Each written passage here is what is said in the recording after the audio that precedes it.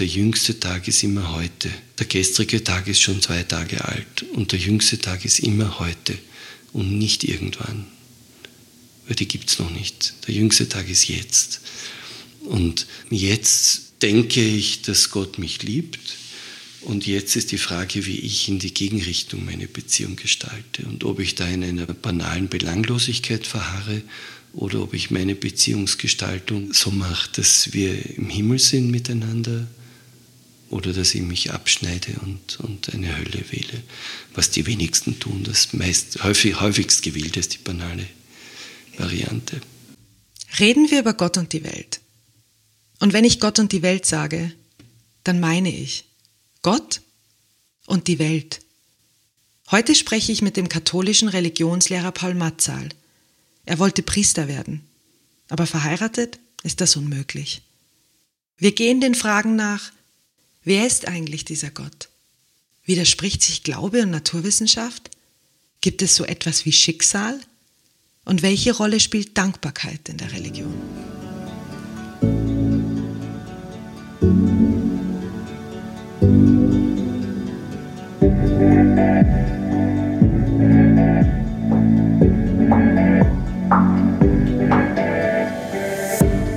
Brauchen wir immer einen Plan? Was passiert, wenn wir den nächsten Schritt, die richtige Antwort oder das, was wir fühlen, uns wünschen oder brauchen, nicht kennen? Können wir uns tatsächlich über etwas sicher sein? Und welchen Nutzen hat das Ungewisse? Dieser Podcast bringt dir Geschichten von und über Menschen, die sich auf das Unbekannte eingelassen haben. Geschichten über Angst, Ungewissheit, der Illusion von Sicherheit oder, ich weiß nicht. Mal sehen, worum es in dieser Folge geht.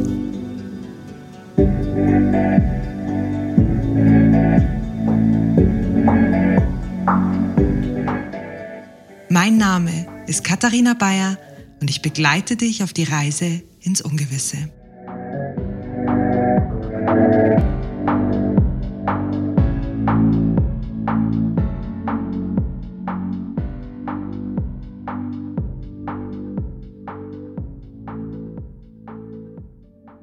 Paul, starten wir mit einer ganz generalistischen Frage. Was kann der Glaube und was kann Gott uns bieten? Da kriegst du jetzt als erstes eine relativ lange Antwort, weil Glaube ist etwas, was ich tue, ist eine Haltung, ist ein Tun, ein Inneres, Äußeres, ganz Menschliches. Und Gott ist so eine Frage, wer oder was Gott ist. Ich weigere mich, seit ich klein bin, mir Gott vorzustellen als ein Ding neben anderen, als ein besonders großes Wesen oder als irgend sowas. Das glaube ich nicht. Ich habe dann irgendwann einmal im Verlauf von meinem Theologiestudium gelernt, dass man die Bedingung einer Möglichkeit auch erfragen kann. Kant und Karl Rahner. Und ich denke, Gott ist die Ermöglichung von dir, von mir, von allem.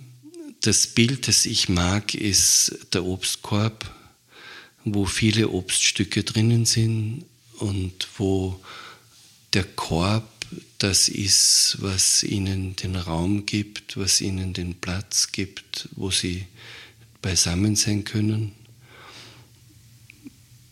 Da denke ich mir, in die Richtung möchte ich mir Gott vorstellen, unter Anführungszeichen, aber nicht wirklich vorstellen. Das heißt, ich kann mir Gott vorstellen als jemand, der uns den Rahmen gibt, damit wir sein können? Ja. Und zwar wir sind jetzt nicht einfach wir zwei oder wir Menschen, sondern sind alle Wesen dieser Welt. Das wäre das, was Gott zu bieten hat. Das mit jemand ist so eine Frage. Bei jemand haben wir sofort eine menschliche Person irgendwie im Hinterkopf. Der David Steindl-Rast hat einmal seinem Zen-Lehrer gesagt, dass er mit allem sehr einverstanden ist, was er da gelernt hat, aber dass ihm wirklich diese Sache mit dem Personalen fehlt. Und sein Zen-Lehrer hat ihn also bei dem Bild von der Welle im Ozean. Und sein Zen-Lehrer hat ihn angeschaut und hat gesagt, wenn der Ozean nicht selbst etwas Personales hätte, dann könnte die Welle sich nicht als Person empfinden. Und da hat dieser Zen-Lehrer eine gewaltige Brücke geschlagen von dem, was unsereins oft sich unter Zen-Buddhismus vorstellt und dem, was unsereins sich unter personalem Gottesbild und dergleichen im christlichen Kontext vorstellt. Diese kleine Begebenheit hilft mir oft sehr, mich zwischen diesen Religionen zu bewegen. Um es für mich deutlicher zu machen, wir sollen an etwas glauben, das wir nicht sehen, das nichts mit dem Menschlichen zu tun hat, wie wir es kennen, und sollen unsere Hoffnung und unser Schicksal da hineinlegen in was wir nicht mal irgendwie beschreiben können. Ich streiche aus dem, was du jetzt gesagt hast, das Wort sollen heraus. Gut. Ich würde es gerne ersetzen durch Einladung. Wir sind tatsächlich eingeladen, aber es wird dann gleich wieder viel konkreter. Ich mag erzählen von dem jüdischen Gottesnamen, ja, den aus Ehrfurcht niemand aussprechen möchte und der die 4 Buchstaben J, H, W und H hat, mit unterschiedlichen Interpunktionen und Vokalisierungen, von dem wir annehmen, dass er die Bedeutung hat, ich bin da. Und wenn ich als Mensch in dieser Welt lebe und wenn ich so als Teil dieser Natur bin, dann bemerke ich, dass alle Wesen auf ihre Weise ich bin da sagen. Also der Stein, über den ich stolpere oder wo ich mir meine große Zehe anschlage, der sagt sein Ich bin da. Und das Coronavirus, das mich jetzt vor 3 Wochen trotz Impfung erwischt hat auf seine Weise gesagt, ich bin da. Und das kann man durchspielen für alles, was es in diesem Universum gibt. Und ich denke, wenn die jüdische Religion von Mose ausgehend diesen Satz, ich bin da, für den Namen Gottes verwendet hat, dann heißt das, Psalm 8, glaube ich, dass der Name Gottes ständig ausgerufen wird auf der Welt und dass Gott, dass sozusagen das große Ich bin da ständig nachhalt in dem kleinen Ich bin da, kleineren oder größeren Ich bin da, das die ganze Zeit gesagt wird, getan wird. Und mein Weg ist es, und den ich auch mit den Menschen, mit denen ich zu tun habe, gehe, ist es, diesem Ich bin da, sich auf die Spur zu machen, mit dem Geschenk, das sowohl der Stein, also das Coronavirus, als auch die Karotte oder die Katze haben für mich, als auch den Anspruch, den die haben. Und diese Kombination von Geschenk und Anspruch ist beim Stein da, ist bei der Katze da, ist beim Coronavirus da. Und je mehr ich mich auf dieses Ich bin da hinhöre, desto mehr kriege ich vielleicht eine Ahnung von dem großen Ich bin da, das da drinnen nachhallt. Und da wird es dann eigentlich sehr konkret. Also die Erfahrungen mit Gott sind extrem konkret, weil das ist jedes konkrete Wesen, dem ich begegne. Und zugleich immer dieses sich nicht verführen lassen, vorschnell irgendetwas mit Gott zu identifizieren und irgendein Bild vorschnell irgendwie da zu groß werden zu lassen in mir, sondern immer noch weiter zu suchen. Wahrscheinlich der Grund, warum Juden grundsätzlich vor einer leeren Wand gebetet haben und nicht vor irgendeinem Bild. Du hast ja gesagt, dieses Ich bin da, also der Stein ist da, die Katze ist da, das Coronavirus ist da. Das wäre ja jetzt jeden Tag da, ohne dass wir was tun. Kannst du dir erklären, warum es gerade in, sagen wir, Krisenzeiten oder wenn es einen Schicksalsschlag bei jemand gegeben hat, dieser Mensch dann versucht, Gott näher zu sein und dann manchmal anfängt zu beten, was er vorher nicht getan hat? Das kann ich mir gut vorstellen, weil also wie ich klein war und ich hatte eine Krise und es ist mir nicht gut gegangen, dann bin ich zu meiner Großmutter gelaufen in dem Fall und habe mich in ihrem Schoß geborgen, ja. Und dort wurde ich geborgen und dort habe ich mich ausgeweint und dort habe ich erzählt, was zu erzählen war und manchmal auch nicht viel gehört, aber ich wurde angenommen und ich denke, das suchen Menschen immer wieder. Und das müssen wir Menschen suchen, weil wir es brauchen.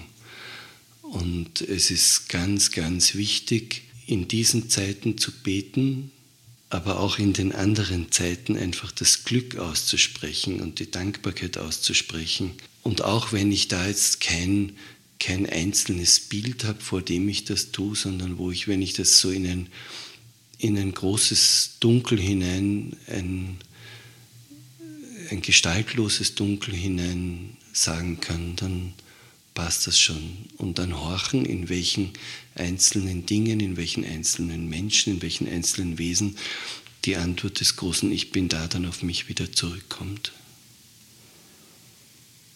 Glaubst du, das ist ein Bedürfnis des Menschen, sich aufgehoben zu fühlen und darauf zu hoffen, dass es etwas gibt, das einen immer so liebt, wie man ist?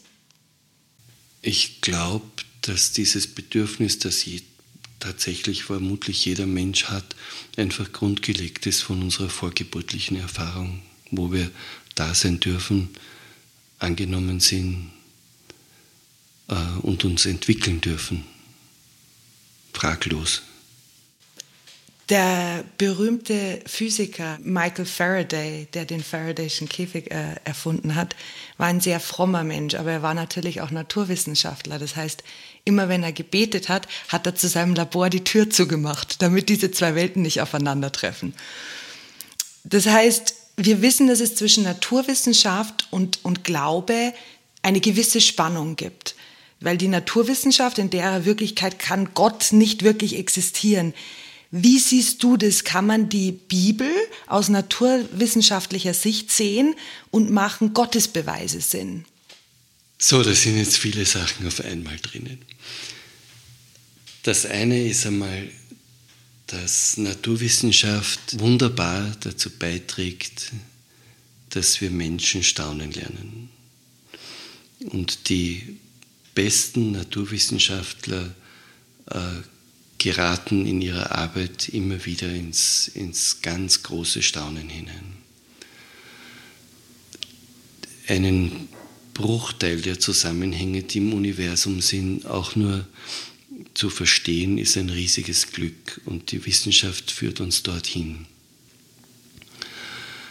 Wenn die Wissenschaft mir Gott nicht erklären, Gott nicht zeigen und nicht beweisen kann, dann habe ich damit nicht wirklich ein Problem, weil dann wäre ja Gott ein Ding neben den anderen.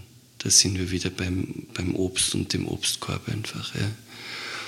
Und Wissenschaft bewegt sich immer im Rahmen der Obststücke im Obstkorb, entdeckt sie, versteht sie, verändert sie und erzeugt in mir und aber soweit ich lese, auch in vielen anderen Wissenschaftlern, vom Herrn Einstein über den Herrn Pietschmann bis zu weiß nicht wo, ja, dieses dankbare Staunen und dann den vorsichtigen Schluss auf den Obstkorb, der das alles bereitstellt. Wenn der Herr Faraday das noch so getrennt hat räumlich, ist das okay, ist ein Phänomen seines persönlichen Weges. Aber grundsätzlich glaube ich nicht, dass das zwei getrennte Welten sind, sondern dass Gott und Naturwissenschaft zwei Dimensionen sind, die einfach jeweils aufeinander hinweisen, aufeinander verweisen, zeigen. Da ist ja immer die bekannte Frage, die dann gestellt wird, wurde dann die Welt in 7 Tagen erschaffen? Nein, natürlich nicht. Um das geht es ja gar nicht. Also auch in diesem Schöpfungslied geht es nicht um 7 Tage, sondern es geht darum, dass der Mensch, der das gedichtet hat, seinem Glück Ausdruck gibt, dass, wenn er genau hinschaut, alles ist gut, dass er das ausdrücken kann und damit dem lieben Gott seine Dankbarkeit sagen kann. Mehr ist es nicht, aber auch nicht weniger. Glaubst du selber, dass dein Weg vorbestimmt ist und dass es etwas Schicksalshaftes in deinem Leben gibt? Ich fange an, deine Fragen zu lieben. Ich glaube, dass im Leben meine Entscheidungen, die ich getroffen habe und die ich noch treffen werde, nicht vorbestimmt sind. Ich glaube ganz fest, dass da Freiheit ist. Ich bemerke alle die üblichen Determinismen, dass ich meine Gewohnheiten habe. Ich bemerke, dass ich meine Prägung durch mein Milieu habe und so weiter und so fort. Ich merke aber, dass je größer ich in mir so etwas wie Achtsamkeit wachsen lasse, dass da die Unabhängigkeit wächst und dass meine persönliche individuelle Freiheit wächst. Ich bemerke aber natürlich, dass Ich bin da, auf das ich jetzt antworte, die Situation, von mir aus die Situation, wo Mikros nicht funktionieren, ja, oder sonst etwas, dass diese Situation, die ist natürlich vorgegeben und auf die gebe ich dann meine Antwort. Und das Spannende an der Bibel ist, dass die Antwort auf das große Ich bin da immer wieder an entscheidenden Stellen in der Bibel gesagt wird von Menschen, die sagen, da bin ich. Also das sagt der Moses, das sagt der Abraham, das sagt der Samuel, das sagt die Maria, das sagen alle möglichen. Ja? Die sagen, da bin ich und geben damit auf das Ich bin da ihre Antwort. Und das Ich bin da, aber das kann ich nicht verfügen, aber mein Da bin ich, das sage ich oder ich sage es nicht. Ausdruck von dem Ganzen ist nachzulesen im Psalm 139 und nachzubeten, den viele Leute sehr ablehnen manchmal, weil sie in dieses Herr, du hast mich erforscht und du kennst mich, mit Kontrolle und dergleichen assoziieren. Ich bemerke, dass die Menschen, mit denen ich zu tun habe und die Tiere, mit denen ich zu tun habe, mit ihrem bewussten und unbewussten Anteilen so punktgenau oft auf mich reagieren und Situationen für mich vorbereiten, in denen sie mich einladen, eine bestimmte Reaktionsweise zu zeigen, dass das nichts mit Kontrolle zu tun hat, sondern mit Entgegenkommen, mit Verstehen, mit Annehmen eigentlich, mit Annehmen.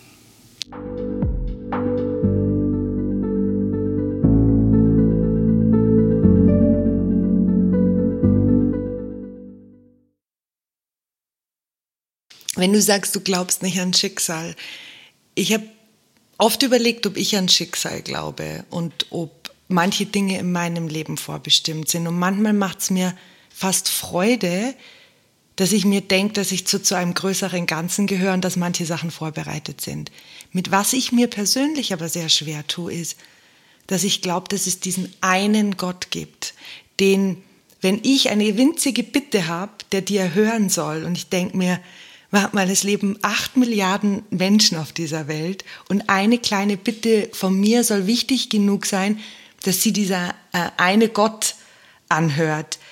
Und wenn ich einfach eine Bitte tue oder Buße tue und es gibt diesen einen Gott, der sich darum kümmert, welchen Einfluss hat das wieder auf meine Selbstverantwortung? Mit diesem tue ich mir schwer. Ich denke, dass der Psalm 139 da durchaus passt. Ich bemühe mich jetzt wirklich, dir darauf Antwort zu geben und jetzt nicht eine theoretische Rahmengeschichte dazu machen. Ich glaube, dass wenn ich bete, und zwar in so kleinen Anliegen, die wir Menschen halt so haben, dann hören tatsächlich alle Wesen, die um mich herum sind, die zu meinem persönlichen Kontext gehören, hören das. Auch wenn ich es im Herzenskämmerlein ganz still und leise nur gesagt oder geschrien habe. Wir sind ganz sicher nicht nur, aber auch über unser Unbewusstes verbunden. Wir sind über ganz viele Wahrnehmungskanäle verbunden, Und zwar nicht nur die Menschen untereinander, sondern alle Wesen untereinander. Und das wird gehört. Und darauf gibt es Reaktion. Da bin ich ganz überzeugt. Und das ist jetzt keine Selbstüberschätzung eines kleinen Würstchens, das glaubt, ich bin ja so wichtig, sondern das ist meiner Meinung nach die Erfahrung, die jeder Mensch machen kann, der das tut. Wow, sogar ich werde wichtig genommen, sogar ich werde ernst genommen, sogar ich werde gehört. Ich werde nicht immer genau punktgenau erhört mit dem, was ich mir wünsche, weil diese Wünsche, die da so auf den Christkind-Brieflisten da stehen, die wir da äußern, sind manchmal nicht das, was uns wirklich weiterhilft. Da gibt es diesen schönen Film Bruce Almighty, wo der Bruce dann einfach durcheinander kommt, wie er alle diese Wünsche erfüllt und danach ein riesen Chaos auslöst. Und dann der liebe Gott ihm sagt, erstens mal wird er wieder aufgewaschen mit dem Wischmopp und dann sagt, du, es ist ein bisschen komplexer. Aber mitten in dieser Komplexität glaube ich ganz fest, dass du und ich, wir als die wir sind, gemeint, geliebt, gehalten, beantwortet sind. Ja. Wenn ich an Religion denke, und vielleicht vermische ich da auch Religion mit Institutionen, denke ich immer wieder an Himmel und Hölle, an Gut und Böse und an Buße tun. Und für mich war als Kind sehr schwer zu verstehen, was die Hölle ist, warum mir mit etwas gedroht wird. Ich habe das immer als Drohung empfunden, dass ich nicht kenne und dass ich auf etwas warte, wie ein Leben nach dem Tod und nicht im Hier und Jetzt leben kann. Was ist deine Erfahrung mit diesem Konzept von mit etwas drohen, das man nicht kennt und auf etwas warten, das noch nicht da ist? Also die Frage ist sehr spannend. Ich mag als erstes sagen, dass institutionell verfasste Religionen alle gut und alle schlecht sind. Und dass das, worum es im Leben geht, meiner Meinung nach nicht Religiosität ist und meiner Meinung nach nicht Zugehörigkeit zu dieser bestimmten Gemeinschaft primär ist oder dergleichen und irgendwelche Zustimmung zu irgendwelchen Glaubensinhalten. Nee, es geht darum, um den Glauben in dem biblischen Sinn von Vertrauen ins Leben und den Glauben, der mir die Geborgenheit vermittelt, mit der ich leben kann, wo ich dann rausgehen kann und das Leben anpacken kann. Weder Jesus noch Buddha noch die meisten anderen haben eine Institution gesucht und wollten eine Institution gründen. Im Jesus ging es um den Glauben der Menschen. Eine Kirche oder sonstige Gemeinschaft irgendeiner Art hat meiner Meinung nach nur eine Daseinsberechtigung, insofern sie dem existenziellen Vertrauen, Glauben der Menschen dient und sonst nicht. Da bin ich sehr radikal und das vertrete ich auch als konfessioneller Religionslehrer.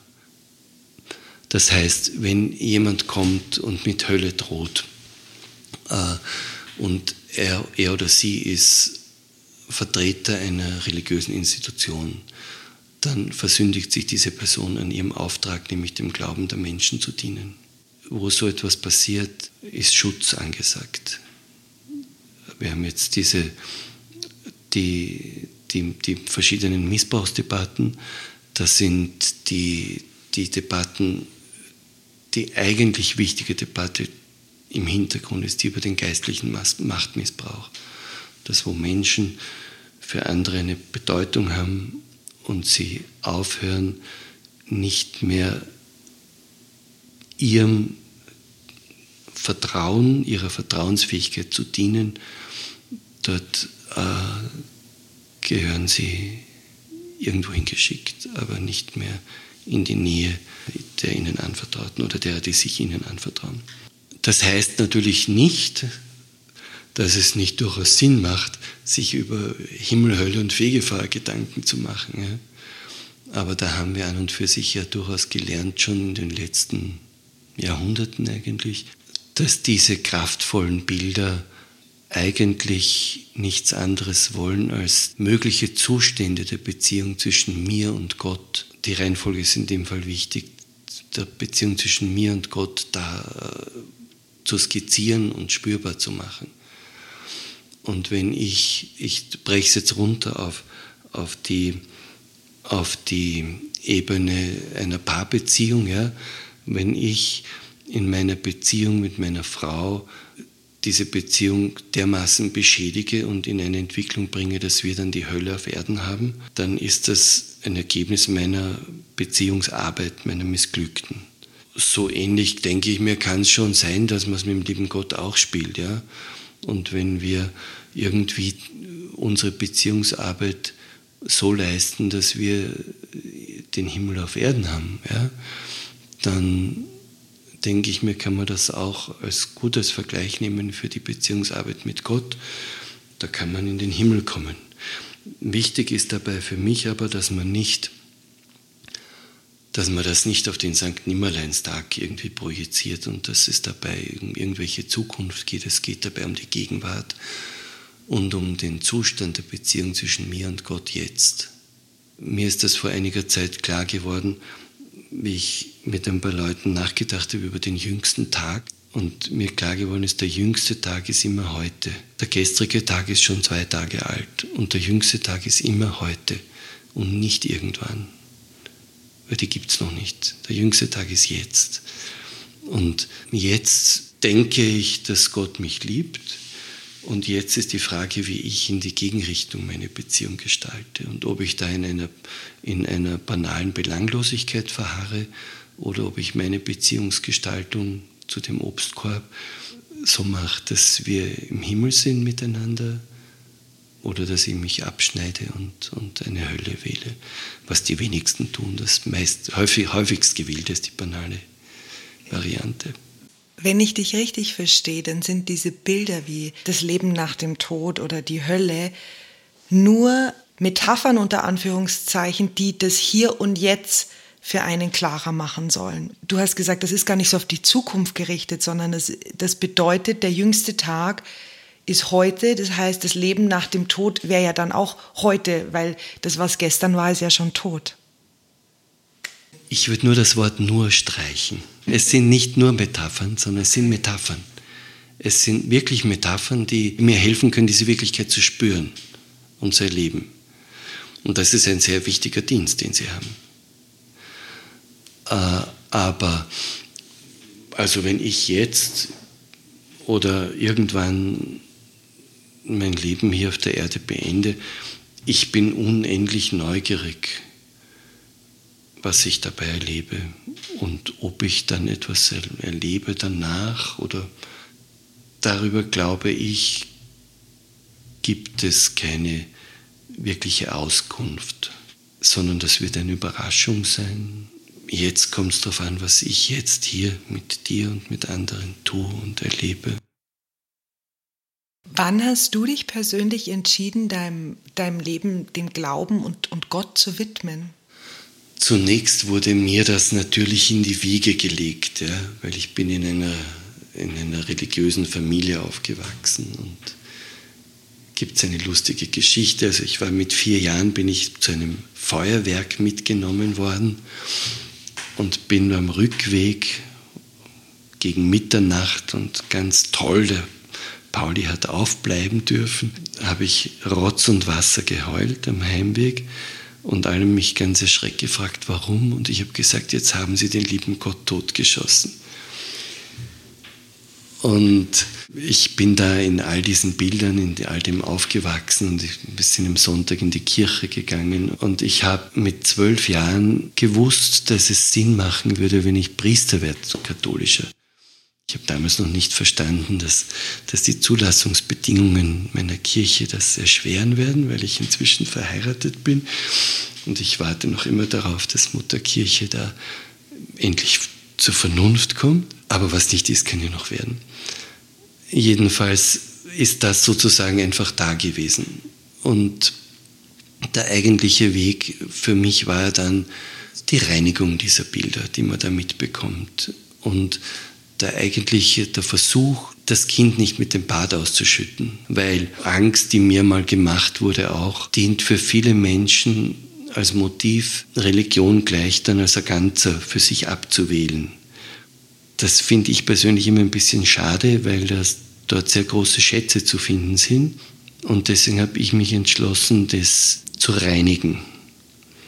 Und das war dann ein sehr langer Weg über das Theologiestudium, über die Praxis im Religionsunterricht, in der Gemeindearbeit, die Dauertherapie mit den eigenen Kindern und mit der Ehefrau, sind alles Sachen, die dazu dienen, so den persönlichen Glauben zu reinigen.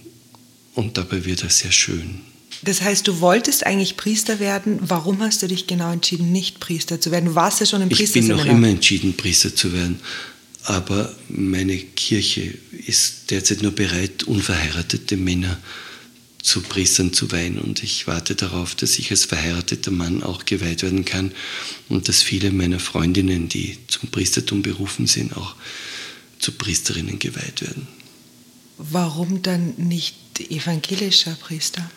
Ich bin katholisch und ich denke mir, es passt, wenn man in so historischen Bezügen lebt und da aufgewachsen ist, lohnt sich, glaube ich, wirklich seinen kleinen Beitrag dafür zu leisten, auch Irrwege, ich verwende jetzt das Wort ausleiden, auszuleiden, das wird schon seinen Weg finden, der dann zu einem guten Ziel führt. Ich möchte gern kurz ausholen und ein Bild einbringen, nämlich das Bild vom Komposthaufen. Den gibt es bei uns in unserem Garten und in jedem Haus, in jedem Garten, wo ich zu tun habe, wo ich beitrage, gibt es das, weil es tatsächlich sehr vieles auf der Welt gibt, was jetzt nicht brauchbar erscheint, was jetzt alt, abgestorben, verdorben oder sonst wie erscheint. Und wenn man das mit großer Geduld am richtigen Ort, mit den richtigen Helferleins von Mikroben bis zu Regenwürmern und Asteln, Hühner nicht zu vergessen, wenn man das der richtigen Bearbeitung zuführt, dann wird wunderbare Erde daraus. Und auf der wachsen dann rote Rüben, die 2 Kilo haben und Paradeiser, die 1,40 Kilo haben. Und das ist sehr schön und ich denke mir, so etwas wird es auch auf dem Komposthaufen der Glaubensgeschichte geben. Und das ist mein Beitrag dazu, dass ich da bleibe. Du bist ja verheiratet. Was hältst du persönlich vom Zölibat und was kann man in einer zwischenmenschlichen Partnerschaft, in einer Ehe vielleicht auch lernen, dass man als Priester den Menschen, die einem sich anvertrauen, weitergeben könnte? Ich glaube, dass es auf der Welt sehr viele Lebensformen gibt und sehr viele Formen gibt, Sexualität auszuleben oder nicht auszuleben, Beziehungen zu gestalten. Und ich glaube, dass die Berufung zum Dienst an der Gemeinde damit überhaupt nichts zu tun hat. Es hat ein jeder Mensch in der Beziehungsform, in der er lebt, etwas zu geben und manche Dinge nicht zu geben, weil ihm manche Reflexionsarbeit dann näher liegt oder entfernter liegt. Und natürlich reflektiere ich auf Paarbeziehung mit einer Frau in meinem Leben mehr, als ich auf Paarbeziehung mit einem Mann reflektiere. Das horche ich mir an von meinen Freunden und von den Leuten, die ich kenne, die zölibatär leben und die das gerne und gut leben. Denen horche ich auch sehr gerne zu und da kann ich viel davon lernen. Da kann jeder seinen Beitrag geben. Ich würde das nicht voneinander trennen. Aber ich mag gern die Gelegenheit nützen, um zu sagen, etwas, was mir sehr wichtig ist, nämlich im Neuen Testament heißen die Amtsträger in der Gemeinde Presbyteroi. Das sind die Ältesten und heißen nicht Hierois, Priester im Griechischen. Das ist eine andere Funktion. In vielen Religionen hat der Priester die Mittlerfunktion zwischen Diesseits und Jenseits, zwischen Menschen und Gott. Diese Funktion hat im Christentum grundsätzlich Jesus Christus und die Kirche Jesu Christi hat den Auftrag, sein Werk jetzt in dieser Zeit weiterzuführen an seiner Stelle, und zwar als Ganze. Das heißt, der Priester ist die Kirche. und an dem Priestertum Jesu Christi, das seine Kirche hat, nehmen alle getauften Männer und Frauen teil. Und das, was wir heute Priester nennen, sind eigentlich die Ältesten, deren Aufgabe es ist, die Gemeinde dazu anzuleiten, die Gemeinde darin zu unterstützen, diese priesterliche Aufgabe wahrzunehmen. Leider Gottes hat sich's in manchen Kirchen so entwickelt, dass der Priester wieder zum Mittler zwischen Gott und Menschen geworden ist. Das ist meiner Meinung nach nicht christlich und einfach falsch. Bin ich ganz radikal und bin sehr glücklich, wenn es christlichen Gemeinden gelingt, in ihrem Umfeld Menschen und Gott einfach einander näher zu bringen. Und ich freue mich sehr, wenn es eben Priestern und Priesterinnen, die es verbotenerweise in der katholischen Kirche mittlerweile auch gibt, aber real gibt, wenn die eben da ihren Beitrag leisten und diese Gemeinde darin unterstützen, das zu tun. Das ist dann schön. Du hast gerade vorhin beschrieben, dass dein Glaubensweg ja sehr früh angefangen hat. Hattest du jemals Zweifel für dich, ob es Gott gibt? Es gibt Gott nicht, ist meine Antwort. Ja? Weil es gibt dich, es gibt mich, es gibt diesen Tisch, es gibt dieses Mikrofon. Und an und für sich ist dieses ominöse Es, das da gibt, der Weg, auf dem der David Steindl-Rast, der große Mystiker und Mann zwischen den westlichen und östlichen Religionen, sagt, über dieses Es können wir uns vorsichtig in die Richtung fragen und tasten, wo wir Gott vermuten. Ja. Also in dem Sinne nein, ja, weil Zweifel kann ich mal haben, ob meine Frau mich liebt. Zweifel kann ich haben, ob sich der Kontostand am Ende des Monats ausgeht. Ja. Zweifel kann ich viele haben. Ja. In Bezug auf Gott ist mir immer Zweifel in diesem Sinn unangebracht erschienen. Was ich sehr wohl kenne, ist, dass man mit Gott hadert und dass zwischen mir und Gott alle möglichen Missverständnisse sich auftun und dass ich mich schlecht behandelt fühle und alles Mögliche. Ja, da gibt es, so wie in jeder Beziehung, Krisen. Ja. Und Krisen sind meistens, also in der Paarbeziehung oder in der Beziehung zwischen Eltern und Kindern, haben Krisen meistens die Aufgabe, dass man genauer hinschaut und dann Neuland entdeckt und einander neu entdeckt. Und ich denke, so ist es mit Gott auch. Du bist in deinem Hauptberuf Religionslehrer. Für mich ist Religion und Spiritualität und Glauben was sehr Privates. Was ist die Berechtigung dafür, dass Religion ein Unterrichtsfach ist? Eine Gesellschaft lebt davon, dass ihre Mitglieder, also dass ihre Glieder lebensfähig sind, dass sie mit Vertrauen und Zuversicht das Leben anpacken, möglichst. Und das, was wir in den verschiedenen religiösen Traditionen an spirituellen Schätzen haben, dient, wie ich es vorhin gesagt habe, ausschließlich dazu, diesem Vertrauen und dieser Lebensfähigkeit zu dienen. Da sind ungeheure Schätze vorhanden. Und ich glaube, dass eine Gesellschaft wie unsere sehr gut beraten ist, von den Religionen diese Schätze ins Leben von jungen Menschen zu bringen. Das kann nur gut sein. Mir ist ganz klar, das kann missbraucht werden, das kann und so weiter und so fort. Aber vom Grundansatz her, glaube ich, ist es ganz, ganz wichtig, diese Schätze anzubieten. Du hast heute ja schon mehrmals andere Religionen erwähnt und auch, dass du den Institutionen hinter diesen Religionen, dass du die auch kritisch beurteilst. Ich habe ein Zitat gefunden von René Descartes, das für mich da sehr gut passt und ich bin gespannt, was du dazu zu sagen hast. Es heißt wie folgt: Als ich überlegte, wie viele verschiedene Ansichten über die gleiche Sache es geben kann, deren jede einzelne ihren Verteidiger unter den Gelehrten findet und wie doch nur eine einzige davon wahr sein kann, da stand es für mich fest. Alles, was lediglich wahrscheinlich ist, ist wahrscheinlich falsch.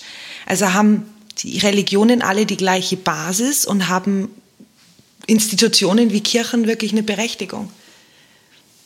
Der René Descartes hat da meiner Meinung nach einen echten Denkfehler drin.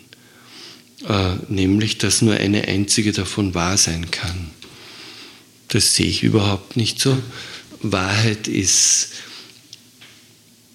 also bei den alten Griechen ist die Wahrheit das, was aufscheint, die Aletheia. Bei den alten Hebräern ist die Wahrheit das, was so fest ist, dass ich mich darauf verlassen kann, die Emet. Der Wahrheitsbegriff, den der Descartes hier hat, ist einer, der schon auf die Vereinzelung und auf das Gegeneinander ausspielen, in die Richtung geht. Das gefällt mir gar nicht. Ich glaube, dass die Wahrheit, die aufleuchtet, die Wahrheit des Lebens, auf die wir uns verlassen können, so groß ist, dass jeder da ein Stückchen erkennen kann und es viel mehr Sinn macht, wenn wir das, was die verschiedenen Traditionen und Religionen erkannt haben, gefunden haben, zusammenlegen. Recht bekannt ist da das Bild von den Blinden, die einen Elefanten betasten, und der eine sagt, ein Elefant ist wie eine Schlange, der zweite sagt, ein Elefant ist wie Säule, und der dritte sagt, ein Elefant ist wie Pinsel, der hat den Schwanz erwischt. Und ich glaube, die müssen das gut zusammenlegen, damit sie ein bisschen sich dem Elefanten annähern können. Und das ist der eigentliche Job, den die Religionen derzeit haben, dass sie zusammenlegen. Weil du gerade das Bild vom Elefanten bringst, das hat ich glaube in den 60er, 70er Jahren ein Experiment gegeben an einer amerikanischen Hochschule unter Theologiestudenten. Denen wurde in einem Theologie-Lehrveranstaltung, haben sie die Geschichte des barmherzigen Samariters lange besprochen. Und danach haben sie die Gruppe eingeteilt. Das heißt, einer Gruppe haben sie gesagt, du musst jetzt in einen anderen Trakt gehen und genau über das mit anderen Studenten sprechen. Also weil du schon in einer höheren Lehrveranstaltung warst, das wirst du jetzt besprechen. Die Lehrveranstaltung fällt irgendwann an, geh langsam hin. Und den anderen haben sie das Gleiche gesagt, nur die Lehrveranstaltung hat schon angefangen, beeil dich, sonst kommst du zu spät. Und am Weg hin zur Lehrveranstaltung haben sie jemanden platziert, der wie ein Bettler ausgesehen hat. Und haben sich angeschaut, wie viele der Theologiestudenten wirklich halten. Was glaubst du, wer hat angehalten von den beiden Gruppen? Ja, die Zeit hatten, denke ich mir. Die Zeit hatten. Ich habe deswegen so gelächelt, weil mein Sohn hat die Aufnahmsprüfung für die Physiotherapie FH gemacht. Der hat genau das gleiche Szenario gehabt. Er hatte die Aufgabe, sich mit einer älteren Dame zu beschäftigen, und im gleichen Zimmer ist eine andere ältere Dame von ihrem Stuhl gerutscht und ist am Boden gelegen und hat geröchelt im Spiel. Und er war ganz fokussiert auf das, er muss jetzt den Auftrag richtig erfüllen, und hat mit der einen Kreuzworträtsel gelöst, statt dass er sich der anderen zuwendet, und ist rausgegangen, und dann ist er verfallen, weil er gemerkt hat, oje, das war eigentlich das andere getestet. Was für mich so spannend ist an dieser Untersuchung, es hat viel mit Zeit und innerem Druck zu tun, ob man sich wirklich, sagen wir, die Möglichkeit gibt, sich mit den Mitmenschen zu beschäftigen, sich im Hier und Jetzt zu beschäftigen. Und also die körperorientierte Achtsamkeit zur Stressreduktion, ich kann die Abkürzung nicht richtig, und alle diese Sachen, also wo Religion und religiöses Tun einfach zur Achtsamkeit führen. Dort sieht man dann auch wieder den Bettler, und dort sieht man den Menschen, der einen braucht. Dort hört man nämlich, dass ich bin da, dass da gesprochen wird, und kann dann sein, da bin ich sprechen. Es ist eigentlich sehr einfach. Aber alles, was Stress, Druck, Drohung bewirkt, ist nicht Religion, ist Macht. hast du aus deinem Priesterseminar was mitgenommen, wo du jetzt merkst, dass sich das im Alltag, ob beruflich oder privat, so geprägt hat, dass du anders bist als andere Religionslehrer, als andere Väter, als andere Partner? Ich kann mich mit anderen nicht vergleichen, aber was ich erzählen kann ist, dass bei unserer Hochzeit waren von den Seminarvorstehern, von dem Leitungspersonal, von den 4 waren 3 anwesend. Und ich habe mich am Ende unserer Hochzeit bei denen ausdrücklich bedankt, dass ich dort im Priesterseminar hierher, nämlich zum Traualtar, wachsen konnte. Das heißt, ich habe dort ganz, ganz viel gelernt fürs Leben. Wir haben ganz viel Selbstreflexion gehabt, wir haben Selbsterfahrung gehabt, wir haben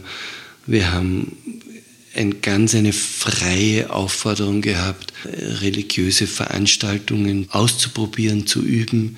Wir haben ein riesiges Angebot von Meditationskurs bis was weiß ich gehabt. Ich habe dort den Zugang zu den Weltreligionen gefunden, im damaligen Wiener Priesterseminar, wo ich wirklich sagen möchte, das war eine außergewöhnliche Zeit und eine sehr, sehr gute Einrichtung. Wir nehmen ja gerade das Interview in einem Haus auf, das du mit deiner Frau selber gebaut hast. Ein Haus, in dem Menschen mit Behinderung betreut werden und leben können. Jetzt stelle ich mir das vor, als Familienvater und Religionslehrer, dass das schon, wenn man so etwas aufbaut, also ein Projekt, auch wenn man das gemeinsam mit der Partnerin macht, es ist wie ein Sprung ins Ungewisse für mich. So, da nimmt man wahrscheinlich Geld in die Hand, man macht was es noch nicht hier gegeben hat. Was hilft dir ob das jetzt diese Hausgemeinschaft hier ist oder bei deinen Entscheidungen, wenn du in die Zukunft gehst, was gibt dir Halt?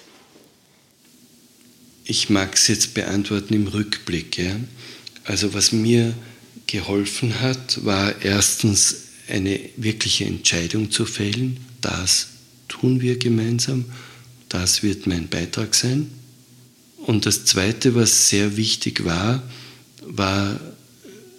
langsam genug gehen und die individuelle Entwicklung dieses Projekts zuzulassen. Ein Beispiel in der Projektvorbereitung: Wir haben 4 Jahre lang Vorbereitungszeit gehabt, haben andere Einrichtungen angeschaut, Kalkulationen gemacht, was weiß ich. Und da haben alle Menschen uns gesagt, unter einer gewissen Anzahl von betreuten Personen brauchen wir gar nicht anfangen, weil das wird sich nie rechnen. Da gäbe es so einen Point, unter dem es nicht geht. Wir haben weiter gerechnet und haben gemerkt, das glauben wir nicht, und haben beschlossen, das zu probieren. Aber langsam. Wir haben nicht begonnen, mit sofort das Projekt anzufüllen mit Betreuten und auch nicht mit Betreuern. Wir haben mit 4 Betreuten angefangen, wo wir gewusst haben, wir wollen in die Gegend von 12 bis 15 kommen, und haben insgesamt 15 Jahre gebraucht, bis wir die Vollauslastung hatten. Haben deswegen am Anfang auch noch nicht so viele Betreuungspersonen gebraucht. Es konnte das Betreuten-Team, diese Gruppe, langsam zusammenwachsen, wie wenn in einer Familie hin und wieder halt ein Kind geboren wird. Es konnten die Betreuer langsam zusammenwachsen. Es konnte in diesem Zug auch langsam das Budget wachsen. Und wir haben dann immer die Spielräume gesucht und gefunden, den nächsten Entwicklungsschritt im äußeren Bereich auch zu tun, Haus zu bauen, Grundstück zu kaufen, was weiß ich. Dieses langsame Schritt für Schritt gehen war ganz wichtig und hat in mir auch immer wieder das Vertrauen gefestigt, dass dieser Weg in diesem Tempo gut weitergehen wird. Ja.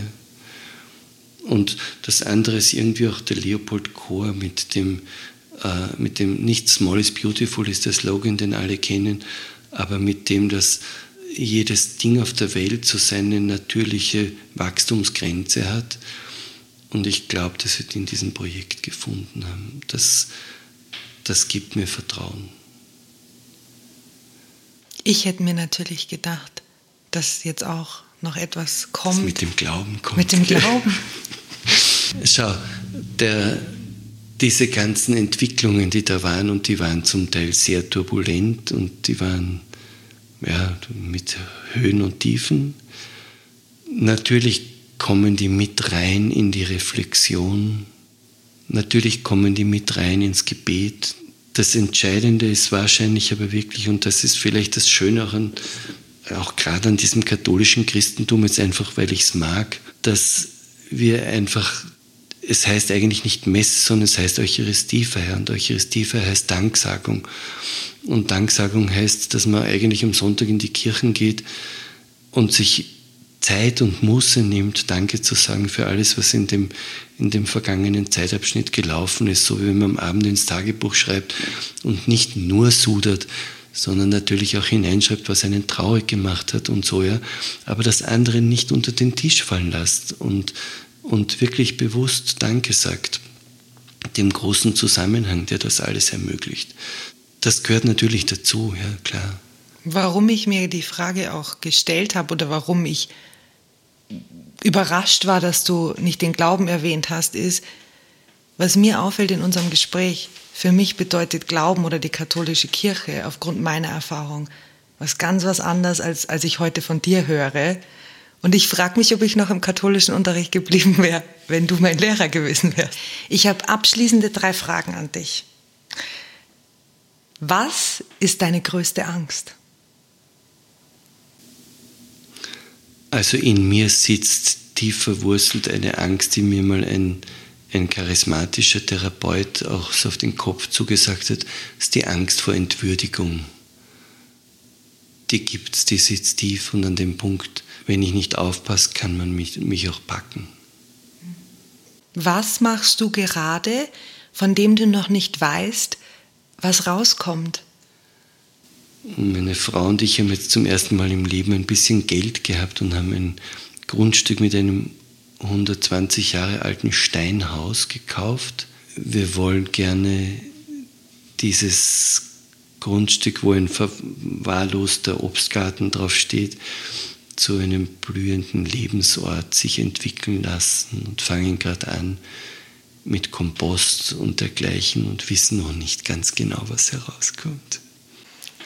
Das letzte ist weniger eine Frage, als ich lese dir ein Zitat vor und ich bitte dich, das Erste, was bei dir aufkommt, wenn du das Zitat hörst, einfach zu kommentieren.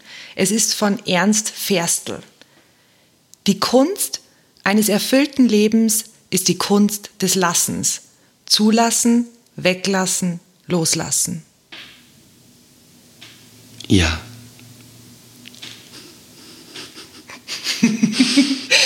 Einfach ja. Einfach ja.